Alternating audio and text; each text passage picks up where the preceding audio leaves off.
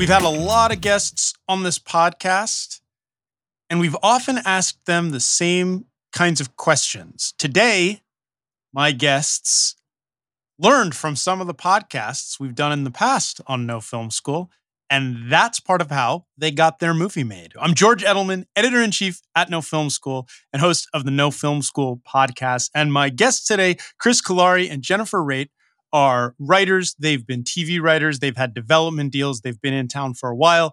We even have some mutual friends, which we didn't know before we started this interview. But the funny part is they got their movie, The Aviary, made. They got their cast secured. They found a way to do it in a very short period of time. It's a very strong No Film School kind of story, how they put this whole thing together.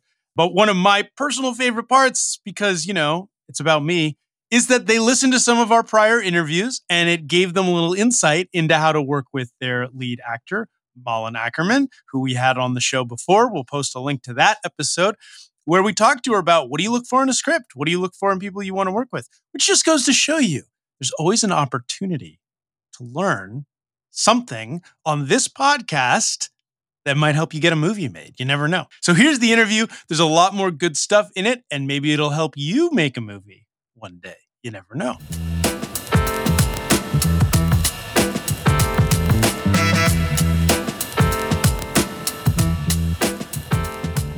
So thank you both for being here. This is very exciting because, well, we have a mutual connection, actually, a guy named Max Perry.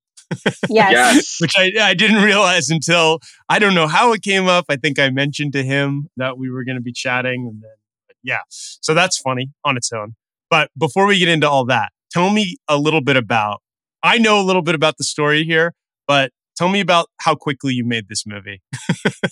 Tell me about how it started from start to finish and how you got there, like a bullet train.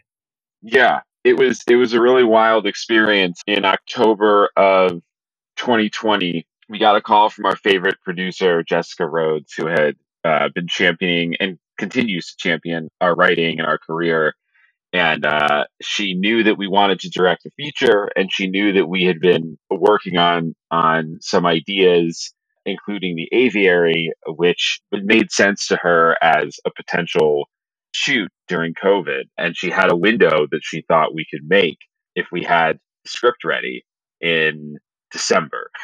So we had to try to put together parts of the script that weren't finished to get the whole thing written, ready to go, and potentially shoot in New Mexico in December, which then COVID spiked and made not happen. So we did get a little bit of breathing room. The very smart producer thought there was, hey, what if we shoot over the holiday break and we can pull crew out of other shows that they're already being tested, so we could have this very streamlined COVID piece. And then pop right, so originally we were only going to have 10 days in New Mexico, something like that, which luckily, not the COVID spikes. How many total shoot days? 10 days in New Mexico, but that wasn't all the shoot days, was it? No, that was what it was gonna be. And then when we moved to LA, we got even more breathing room. We got 14 total shoot days once we moved to Los Angeles. So we made the movie in 14 days in Los Angeles, with one day after the fact with some drone shooting because our drone day got canceled because of high winds. Our drone day got winded out. I mean, if you want to be super it was 14 days. One of those days was a half day. So 13 and a half more for nights. And how many pages a day? Fires. I mean, it varied, but our biggest day was almost 11-page day. Wow. Yeah. That's a lot. Yeah. That's an AD's nightmare. Yeah. Yes. That's amazing. It was our AD's nightmare.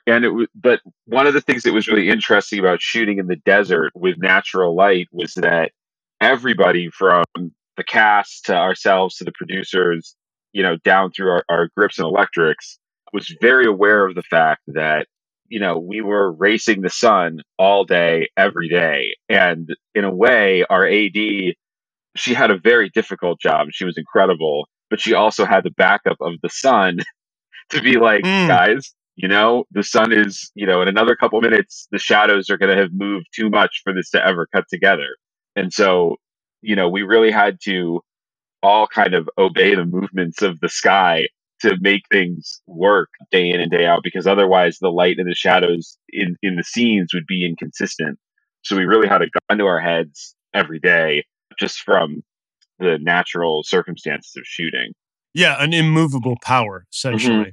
Tell me about getting this cast together and working with a cast under those circumstances, one that it features such experienced talent, not people who are used to all kinds of schedules and all kinds of shooting circumstances, but Malin, Ackerman, among others. Like, how did you get them on board?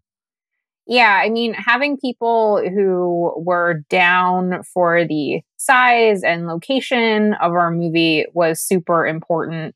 And Malin was someone that we had liked for the role from the very beginning. Like, as we were doing our rewrites and talking about who we wanted to go out to first, she was like our dream Jillian. Like, she was our first and only offer. And our cinematographer had actually worked with her before and on not as small of a movie, but a small movie. And he had loved her. And we got super lucky that it took her reps almost a month to get back to us. And we thought, oh, this is over. Like, we should start talking about who we want to go to next. And just as we were like, who is that going to be? We got a call from her people being like, Malin loves it. She wants to set a meeting. Yeah. And something before we even get to Max, something that's fun is preparing for that meeting. I listened to the No Film School episode with Malin. That's awesome. Yeah, I did. I mean, I listened to probably like 3 or 4 different podcasts just to like feel out what her vibe was like, because we were super nervous because we didn't think we were going to get that meeting, and I wanted to like feel out what she was going to be like.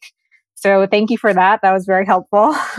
That's amazing. I was going to say, she was on this podcast and I talked to her specifically. I was like, hey, how do filmmakers who are looking to get someone like you involved? Because she talks about how that was a project she produced. But it was like, when you're reading scripts, or like, what are you looking for? Or like, what are you hoping to connect with? Or like, how do people come to you? Because so I'm just so glad that worked. Yeah, I'm so glad that somebody found a way to take advantage of that. And for everybody listening now, that's, this will go forward to you. Like, utilize whatever comes from Chris and Jen here. Boy, did my ears perk up when you were asking exactly the questions I needed.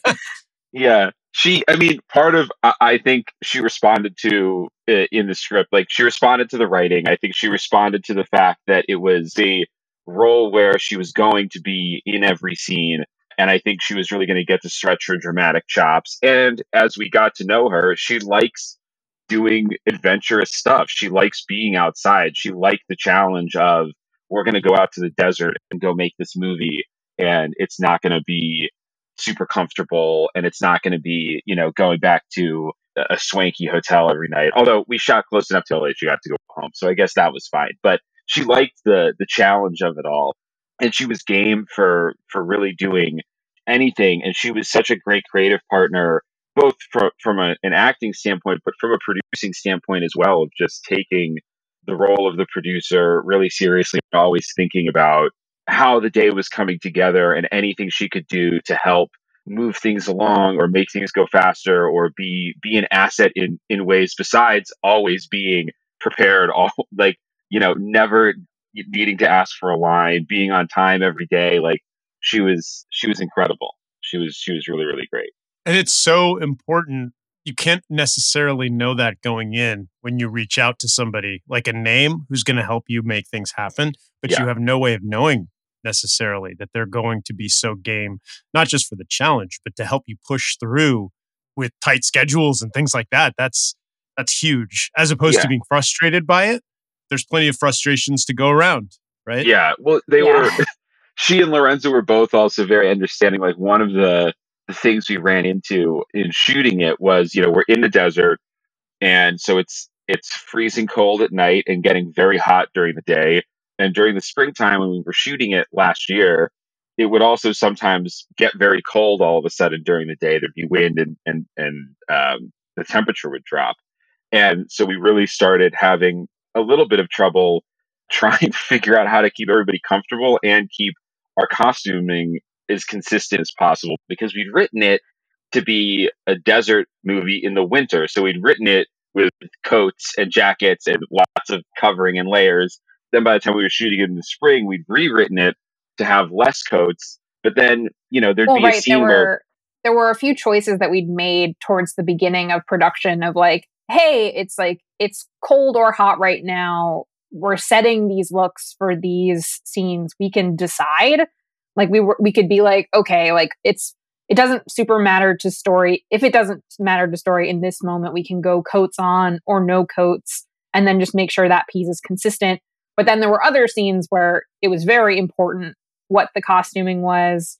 And by the third week, we had, Mullen very smartly at the end of our second week was looking at the schedule and was like, so Monday we have to do this stuff where I'm in my underwear and it's going to be the coldest night that week. And Thursday, our last day, I have to climb up this mountain and wear my coat. And that's supposed to be the hottest day. So like, is there any chance we could maybe move these? And like, to her credit, she was like, if you can't, like, don't worry about it. And we tried because she is so amazing. We tried so hard. Like Tina, our AD, and our producers were like, how do we move this stuff around? And we couldn't do it. And I remember feeling so bad having to tell her, so when you very like nicely asked us about this and we really wanted to accommodate you, we can't. And then she did it. And she had, I'd forgotten about this. She had told us, because the night when she had to be in her underwear and it was so cold, like I feel like we were chattering like in our, coats and stuff, and you couldn't tell that she looked cold. And she was like, yeah, I did this like ice bath thing once and I just like learned how to not do that. So I was like, she didn't, I don't even think she somehow didn't even get goosebumps in the scene. I don't think. I was like, I don't understand where you've gone, but like you're fully controlling your body. It was wild. It was very cool. Yeah, that is just such a unique circumstance to be able to like take a request and be like, I'm sorry to your star. Yeah. And then have them be like, no, it's okay. I'll roll with it. It just makes it possible. Tell me about getting the writing done. Like, I want to go back in time a little bit to like writing the script, trying to get it done in a time that made sense for you to then get into production, knowing the limitations you have, writing to try and make it shootable. Like, these are things I think everybody can learn from. Like, you're trying to put a script together. I know the feeling personally, like, and also thinking about like what's achievable and how that impacts you creatively.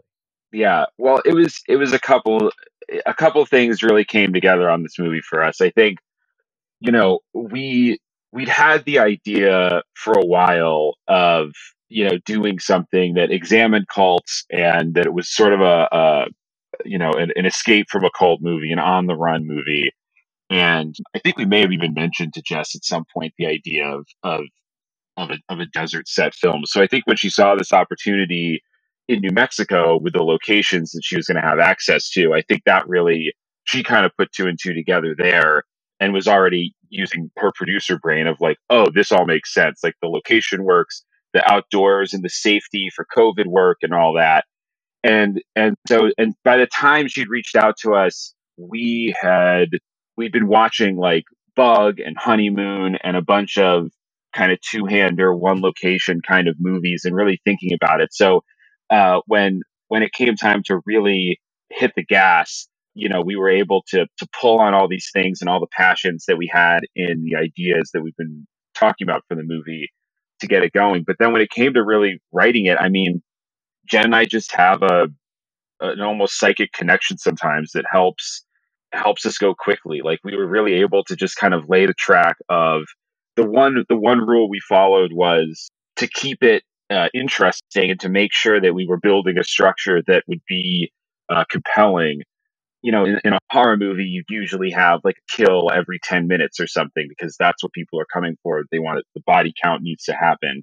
We didn't have a body count here, but we did decide that every 10 pages or so, we would have a new piece of information that changed the context of the situation, or we present a new mystery every 10 minutes or so. And I think that was really the piece of the structure that kind of cracked it open for us and helped us move the fastest once we were able to look at that and go, okay, let's figure out these 9 or 10 turns in the story.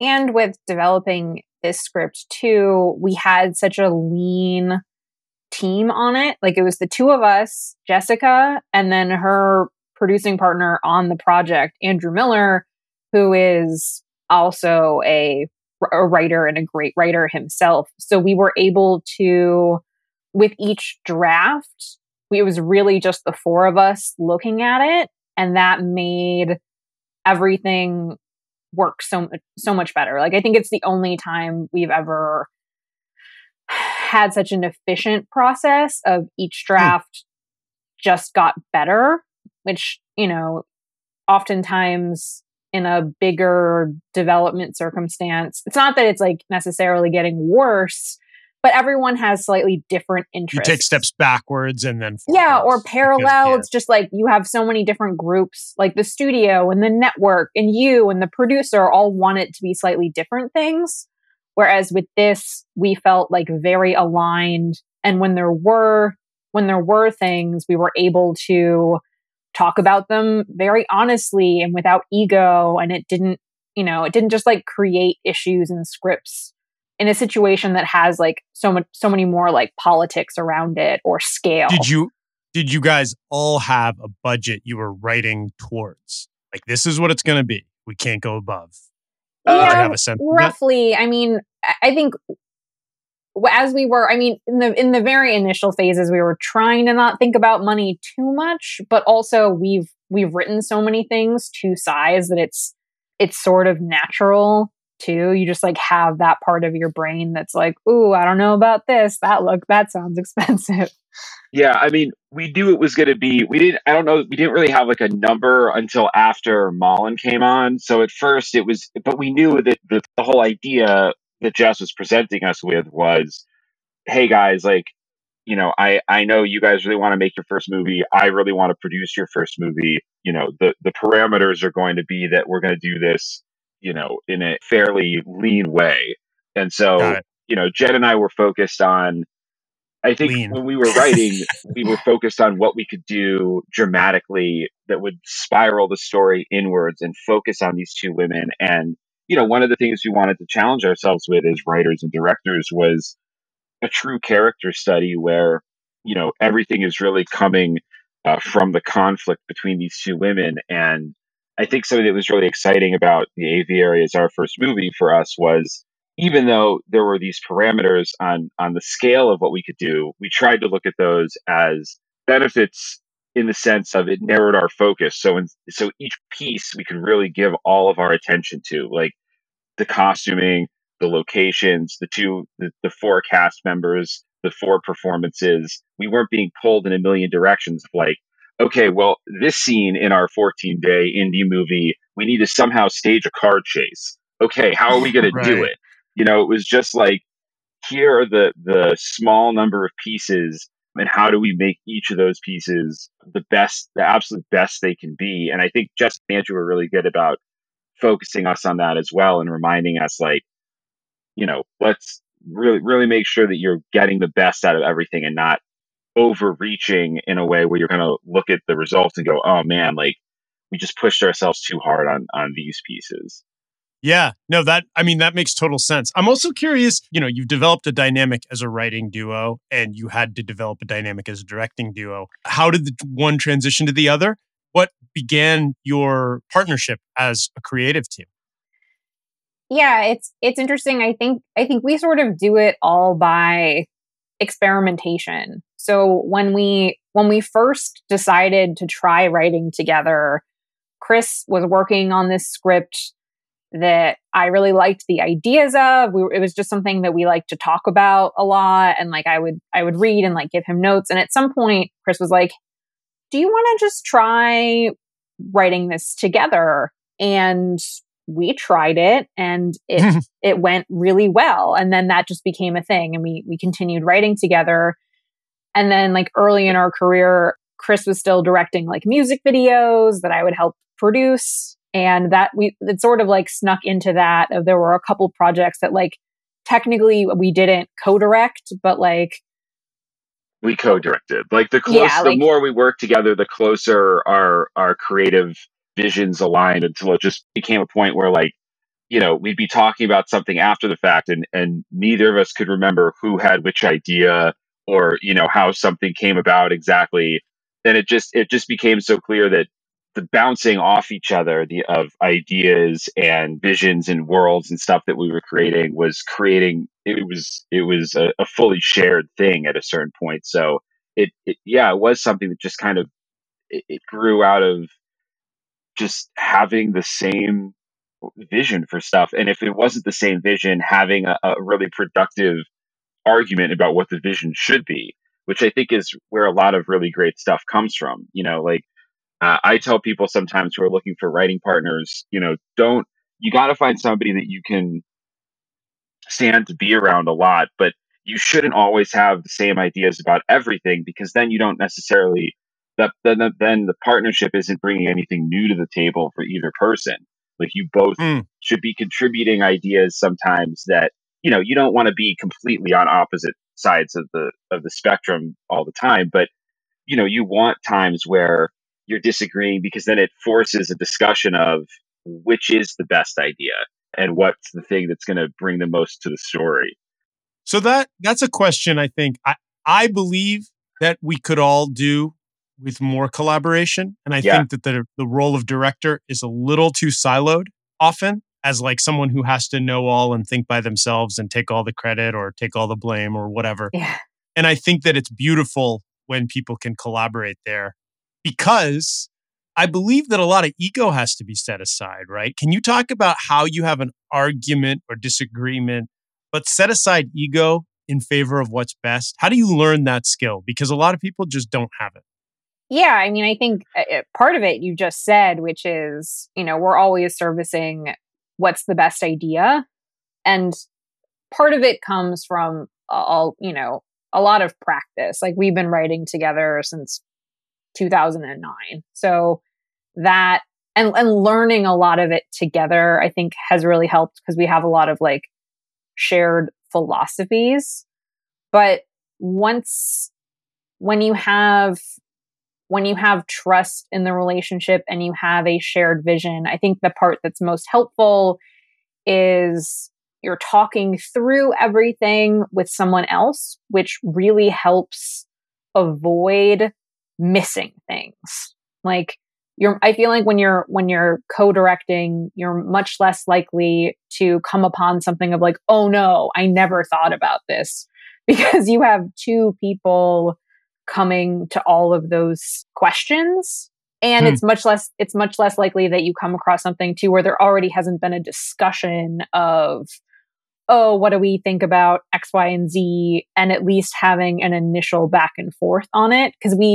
And knowing that we're going to have to talk to all of our department heads and our actors and our producers, or, in other cases, like a studio or a network, we feel like we need to have gone through a lot of this stuff in advance so that we can talk to other people with like some knowledge of our shared vision. Yeah, and in terms of stepping away from ego, I think some of it is just personality. I think Jen and I both just have personalities where, there's certainly times where our egos shine through, but we're both just naturally kind of very open to collaboration, and very aware that sometimes there might be a better idea out there in the ether that hasn't struck us yet. For me personally, I think, and I recommend this, I study other filmmakers' interviews and special features and stuff almost the way that, like, a sports team would watch like game footage. Because anytime I hear a director or a writer talk about, oh my God, the only reason that this scene exists is because we couldn't shoot over this way, and so we had to shoot this way, which made me think, oh, maybe the guy comes down from here. But then my DP said, well, he can't come from there. But if he comes from under the building, then, oh my God, this whole new thing opens up. And I think when you really start to pay attention to how many moments, and of course, I'm going to blank on a good example right now, but how many moments in your favorite films came from something that the director hadn't necessarily seen coming or thought of a certain way, but still resonated and still, became something that, Absolutely. We made just this. wrote a story on this on No Film School. It's the headline was, "Did Steven Spielberg improv the end of Jurassic Park?" Turns out he did. Just Yeah. came to him, wanted to change it, like something like that even. So I love your model or your metaphor of studying like game tape. I think that the study of movies that are already made and how they were made is such a rich breeding ground for innovations and creative insight that I just think people can't take enough advantage. There's just a wealth of knowledge and like experience. There's a crazy. I'm always so confused when I hear when I hear other filmmakers say like, "Oh yeah, like I don't watch a lot of movies." I'm like, well, there must have been a point where you did. but yeah, I think for us, it's very helpful. Like I think of direction as curation, and there are certain things that like in your heart, like it has to be this way, and you're chasing those things. But then sometimes, one of your collaborators will bring you something, and it's your job to look at it and be like, hey, is this better? Does this serve the story better? And then what other changes do I have to make if I go down that path with them? Yeah, you have to you have to recognize the genius in other people. That's part of the job, is recognizing the genius in other people and in other people's ideas, and bringing that to the fore. I'm curious to hear you guys answer this one. I don't always ask it. I used to ask it all the time to wrap up, but I think in your instance, it's a very interesting angle. What would you guys recommend to somebody who is trying to get started? You're a writing team and a directing team, and you found a way to get a first feature off the ground. But if somebody's like, I want to do this, I want to get a first movie made, like having a relationship with a producer who says, I want to make your first movie is amazing. Like, how do you get there? How do people find their way to where you guys are? Oof. Well, I mean, yeah. I'm sorry to put you on the spot, but it is the question that everybody always wants to know. The our way is tricky because we sold our very first project with Jessica. She was one of the very first people to take a chance on us. And I think the thing that we did there was that I think we liked her right away as much as she liked us. And then that was a relationship we built, and we continued to develop taste and trust. And like we sold 3 television projects with her before we made this movie. So it was, a 7-8 year relationship at that point. And established, hey, we've got something. We work well together. Yes. Right? Yeah. How did you find her? How did she find you? How did you guys first connect? So at the time she had just started working at Blumhouse Television, and we had a pitch. This is 2014, just to give time context. And we had a pitch, and we were just talking to our managers like, hey, where do you think we should take this? And Blumhouse TV at the time was pretty small. I think they had produced The River for ABC, and there were maybe a handful of other things. And it just made sense to us because it was a horror adjacent project. So our manager, Steve, who was also a producer on Aviary, like called her up and was like, hey, let's go to breakfast. And they met. And then we pitched Jess the show, and she was like, I love this. She had some thoughts. We developed it with her, and then we sold it to NBC. After a development process that was, I mean, that's a whole other podcast, developing your first TV show when you have no idea what developing a TV show is. But we got it to NBC, and then we immediately turned around, worked on another Blumhouse TV project with Jess, and did a deal with Blumhouse where we were sort of an in-house writing team. We had an office there for a while and worked on television and wrote a movie. Kind of we're just there to help on whatever we could and write whatever we could get our hands on. Yeah. So then we built that. Go ahead. I think there is a lot of advice and I don't think this is necessarily bad advice, but I feel like a lot of reps want you to, develop as many relationships as possible and like have as big of a network as you can. And I'm sure for some people that's like great, very rewarding. But I feel like for us, when we really connect with someone and trust them, you really have to hang on to those people.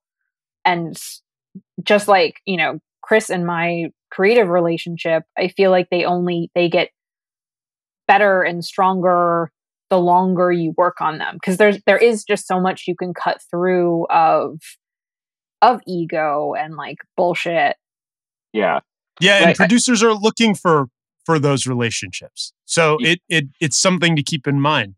Yeah, and I think producers are everyone on our team, our agents and our managers and our lawyer have all like at one time or another been really essential to our growth. I do think something we've learned is that producers are, in terms of getting your material into the right rooms, producers and having relationships with producers are equally as important, because they really have your agent can make the phone call to get you a meeting somewhere, but the producer is going to be the one who comes in the room with you and goes, hey, I want to make this show. These are the writers, and actually has those pitch meetings with you and tees you up and becomes the real kind of day-to-day creative partner on that project. So, agents and managers are an important first step, but I think we got very lucky that we found a really great relationship with a producer on our first meeting ever, which in hindsight is insanely lucky. But I mean, technically we had pitched this project to like maybe 15 other producers before we found Jess. Like it wasn't, but yeah, like in the grand scheme of things, she was one of our... it was right off. Like I guess I'm just saying we met that producer before we even knew that meeting before a we were in producer the WGA or like before we had a job. Like we were, we were still working. We still were working like our old day jobs. But producers are really the ones who can help get you in those rooms, and really back when you don't have a bunch of credits to your name, having a producer who can serve as that person who says this writing is good, this team is good, the vision is good, is super important.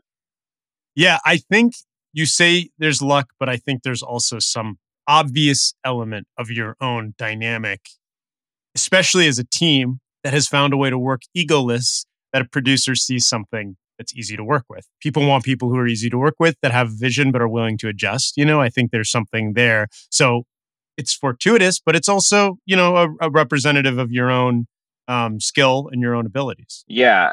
Thank you. I mean, I would say we're collaborative and egoless. We always want to make sure that any sort of note or directional push on a project is serving the story. Like, I think our egos are happy to take a step back. I think we always battle hard for story. And I think that's something too that has been a fine line to walk, where like learning when and where and how to put your foot down about what's important is both something that allows you to be collaborative, but then also when you push back at the right times, I think other producers and networks and whatnot, like I think they do respect knowing that you have core principles about a story that you are going to put your foot down and push back on, in a polite way and in a friendly way, but that you can show no, these are the things that are important, and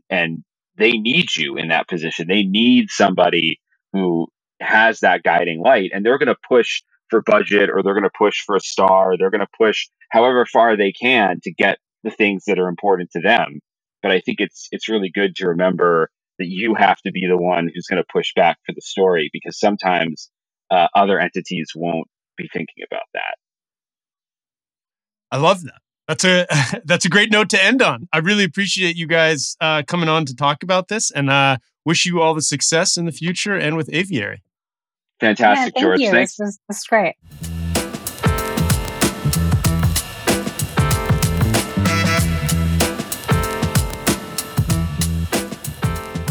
Thank you so much for listening. Thank you, Chris and Jennifer, for coming on the podcast. Yeah, I mean, this is just one of those fun things. It happens that people get exposed to other talent that they may have an opportunity to work with. Could be via podcast, could be on something like our website, nofilmschool.com. You never know. Could be another website or another podcast. But as long as you stay connected to what people are doing, listening, keep your ears open for tips, ways to get through all the noise, past the gatekeepers, into the hands of the people who want to say yes, and find out why they want to say yes and what they want to do or how they did it. You just never know when something will strike, and you'll have it in the back of your mind, and it'll be like that tool you need in your toolkit just at the right time. So I encourage everyone to continue to seek out those opportunities. And hey, why not do it with No Film School? Follow us on the web at our website. Follow us on Twitter. Our Twitter account's at No Film School. Check us out on Facebook and Instagram and YouTube and all that good stuff.